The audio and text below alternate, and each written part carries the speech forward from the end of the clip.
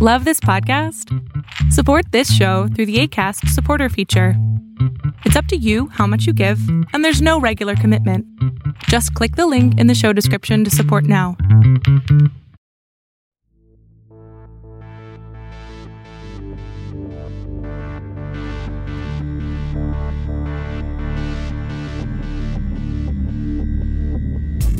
Introducing a new incarnation of world-renowned spiritual teachings, Higher Balance Dojo. Dojo is Higher Balance's latest digital training membership. Inside the Dojo studio, you'll find loads of curated content, handpicked and organized to help you learn the most important lessons and techniques that are guaranteed to bring about spiritual transformation, initiate real mystical experiences, and inspire you to reach ever-increasing new heights on your journey to spiritual awakening.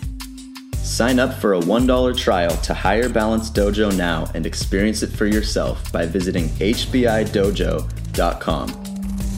That's hbidojo.com.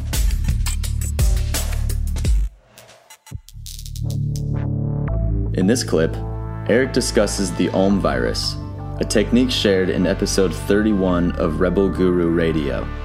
Explore how the technique works and gain a new understanding of imbuement and how it affects your decisions, thought processes, and consciousness. Enjoy.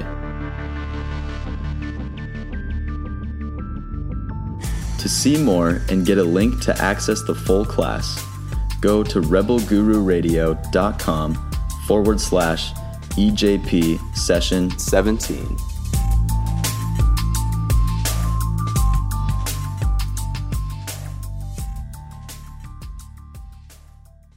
On that note too, I think that there's a lot of different people that are listening to, like, say, just a simple podcast from you and getting a different perspective or idea of what it means by meditate on the world meditating. Like, what am I actually doing? Obviously, people are getting different ideas of what that is.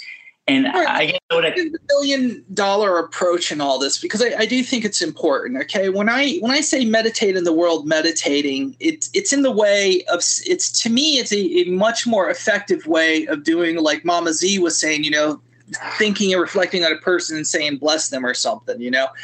I think you're actively imbuing society or the world. You're dosing it in a sense with ecstasy. I'm in the modern guru. I can get away with saying that. I don't literally mean that. I mean that in a very positive way. Okay, I'm just shocking your intellect so you remember this. Imbuement is the same thing like Mama Z was saying with the pillow. As I was teaching, you can infuse something with an emotion. You go into a house, you feel a vibe from that house. You put on your friend's clothing, you feel like your friend for a little bit, and then all of a sudden it washes out. That's a vibe. That's a frequency. That's an imbuement. That's an imbuement that wasn't intended from the other person wearing it, and you felt it because it went in your field. So it's like a USB drive that's plugged into your computer, and you're feeling their data until it dissolves. Because yours overwhelmed. Well, good. That was a good one. That's back in the day. It used to be your computer disk, your floppy disk. But hey, I got to talk to the modern age. So in essence, imbuement is, again, ties that bind that I teach. It's just understanding it on a bigger level. So you can go in a house, and that house can make you feel really good, but it looks real shitty, but you feel real relaxed there. And you can go to a house that looks real clean, real nice, real pretty, and you can feel really terrible vibes from it, like, I don't want to be here. That's an imbuement. That environment is imbued by the consciousness of its inhabitants. A town can have a vibe. The whole town, you can feel like, oh, I feel so suppressed here. And other people seem to thrive in it. They're more adjusted to that, so they don't feel it no more, or they're not sensitive enough. And then other towns you go to and you're like, I love this place. I don't know why, but it feels so good here. And other people are like, I don't see anything. Well, you don't feel vibes. So these are different levels of imbuement. There's no big or small with programming. Programming is imbuement. You're writing information, technically a feeling, a vibration, into an environment, and it's like a glow stick. It emanates an illumination of data that affects people moving through it like a pinball ball machine, and you're affected by the environments you move through, and that decides whether you're going to go left or right. It like contributes to your navigation, your consciousness, your decisions. So when one says that you're going to do Om virus, the reason we call it Om is like you meditate. You're moving into a state of nothingness, which is a state of purity. When you you don't feel anything, but you feel complete at the same time. Evidently, they call it the sound of the universe or whatever, but you're emptying your mind. This goes back into what I was saying last night or the other night ago in Saroon, is that you're really choosing non-participation in reality for a short period of time. And that's very powerful if you can understand that. It means that you're extracting yourself from the machine, moving you around and affecting your life. Okay, you're just taking a time out. That allows you to garner your true consciousness to gain strength, that sensory that you have. So when you do OMS, it's in part of that non-participation state. So when you're there, you're actually more powerful because you're entering what I call a programming state of mind. The less babble you have in your head, the less emotion you have in your head, the less busyness in your consciousness going on, or your energy of your presence. When that's all clear, you're in such a clear state that if you choose to invoke an emotion, it's so clean, it's ready to stick into whatever you want to put it in, or put it on, and it writes that vibe into something. So you are able to create a stronger, more potent elixir, if you will, because you've got less static eroding it as it's being manifested in you. You can kind of control it better. So virus is to say that a virus is aggressive. It's got a mind on its own, and usually it's involved with negative stuff. But we know it's aggressive. We know that once it goes in our living body system, it's going to wreak havoc. Our immune system's got to deal with it. But what I'm proposing is that not all viruses necessarily should be seen as bad. I mean, modern science now is we're looking at infusing data into viruses to get rid of cancer, to get, it's going to hunt down the cancer and attack the cancer as a virus.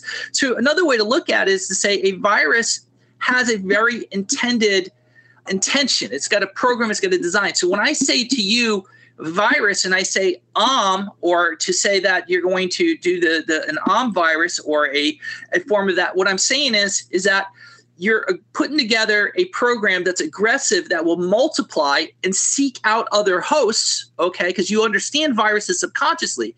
So it's a Mandela. It's a very well-designed Mandela for a thought, okay? And then what I'm saying is that its intention, its virus, its program is to create an within people, okay? So the virus that you are producing and sending out is exactly attaching and manifesting and multiplying within other human beings. And so in its result is to say that they, for whatever time being, they are choosing non-participation in the negative direction that society is going in through all the chaos in the world. And it's the best way to stop it is to say that it's a gong that's gone awry, like a tuning fork, and you're grabbing it and letting go so it can find its senses again. It's spiraling. You're grabbing it and stopping it from spiraling. And then when it comes to, it sees more clearly, and it begins its tone more clearly. So that person, hopefully, if they are red cells, they're going to calm their negative energy down. It's a much more stronger intention. The other thing is to say is, why don't I just say love bomb like someone says? Why don't you just love bombs, or they're going around love? Listen. What happens to a virus once you have it and you go through it and you are finally purged of it? Can you catch that virus again? Can you get that cold again? The answer is technically no. I mean, we can get into craziness, but for the most part, your immune system understands what it is now. It's able to recognize it. We know who you are. You can't sneak up on us anymore, because before it was like, hey, the thing goes by, they don't know it's a bad guy. So it wreaks its havoc. But once the body figures it out, rages its war, survives through it, it doesn't necessarily forget. It remembers. When you look at this as computer programming and we're in a matrix, there's a truth about reusing code over and over and over again in big ways and small ways. It's the same way I say, if you listen to the same meditation music, eventually you get immune to it, and you need to switch it up. You get immune to all sorts of stuff. You get immune to your partner, and all of a sudden you don't hear them no more. You're just like, and it doesn't connect. There's an immunity. So in essence, when we say love bomb, I think that there's a resistance from people's subconscious to that idea. I mean, ask yourself how you feel if I was to say, if someone like Mama Z is going to say, I'm going to love bomb you. My first answer is, whoa, Mama Z, whoa, I don't know you yet. I don't know what your idea of love bombing is, but to me, it feels invasive. It's like you're going to pray for me, okay? That's invasive too, because I don't know what you're praying for me to have, but it certainly ain't for me to find Jesus, okay? Because I'm not interested. You could pray for me to find a bag of fucking Lay's potato chip family size. No, we're talking, okay? But I want some say with whatever you're going to wish upon me or program me with, and everybody's got different ideas of what that should be. I want you to become a Mormon. I want you to be Jehovah's Witnesses. We're going to pray as a group on you, and send this energy out on you. No. Whoa. Not necessary. So when one says they're going to love bomb me, this is a matter of how do I feel about that? Okay. When one says, or doesn't even say, but you're going to do an virus, the beautiful thing about an virus, a virus you get without even realize you got it. It takes a toll and it's too late to do anything about it. Okay. So in a sense, it is unique to the consciousness of the planet. Okay. It's when I say that, when I talk about something, all of a sudden, it's just like you guys have an invention idea, and a month later, you see it on TV or you see it somewhere else coming out or whatever. Whoever had the idea is one thing, but the point is it proliferates, it like populates itself in the consciousness of the world. And then all of a sudden you see it everywhere. You might have a novel idea, and then all of a sudden it's everywhere. Okay. Or it starts to, within a year, it starts to become this trend. When we talk about, think about this, when we talk about the 100th monkey, we talk about an idea of them picking up the potato and rinsing it, and it collectively, all the same species in zoos all over the world are mimicking that. Now, we know the 100th monkey may not be accurate, but if you look at the world of the work of Sheldrake, okay, you realize there's a truth to this, that there's a collective consciousness. So how do you hack the collective consciousness in a way that's going to benefit them without them shutting it out? You've got to come up with fresh angles. Fresh stuff that flies underneath the radar and actually can get into it and have an effect, rather than they've already built an immunity up. You have an immunity to be in love bomb. You have an immunity to being prayed for. You have an immunity for different stuff. When the Mormons are coming door to door, you're already peeking out the shutters going, oh, no, all right. Actually, yeah, come knock on my door. I dare you. Okay, whatever it is, you already have some.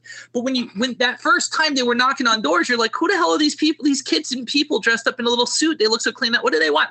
Let them knock. I'm curious. Why are they talking to all my neighbors and not me? Until you know, okay? So when we think about virus, there's preconceived ideas, intentions that are already there to help you kind of wing it out there. Okay, we have good intentions for it, but the other people have. So the whole virus thing is an aggressive thing. We want it to be aggressive.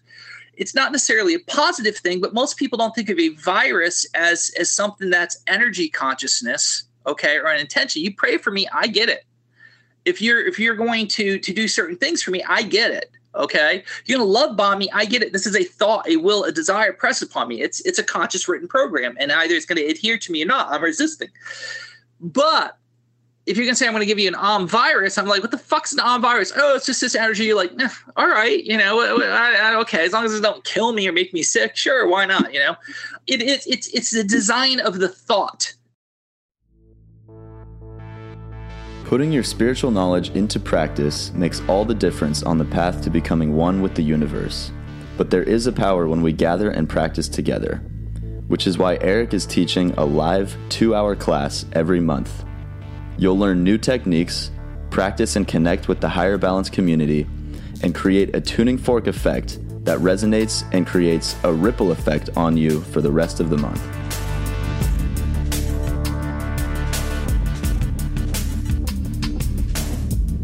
To access the full class, go to rebelgururadio.com/Eric Pepin Live.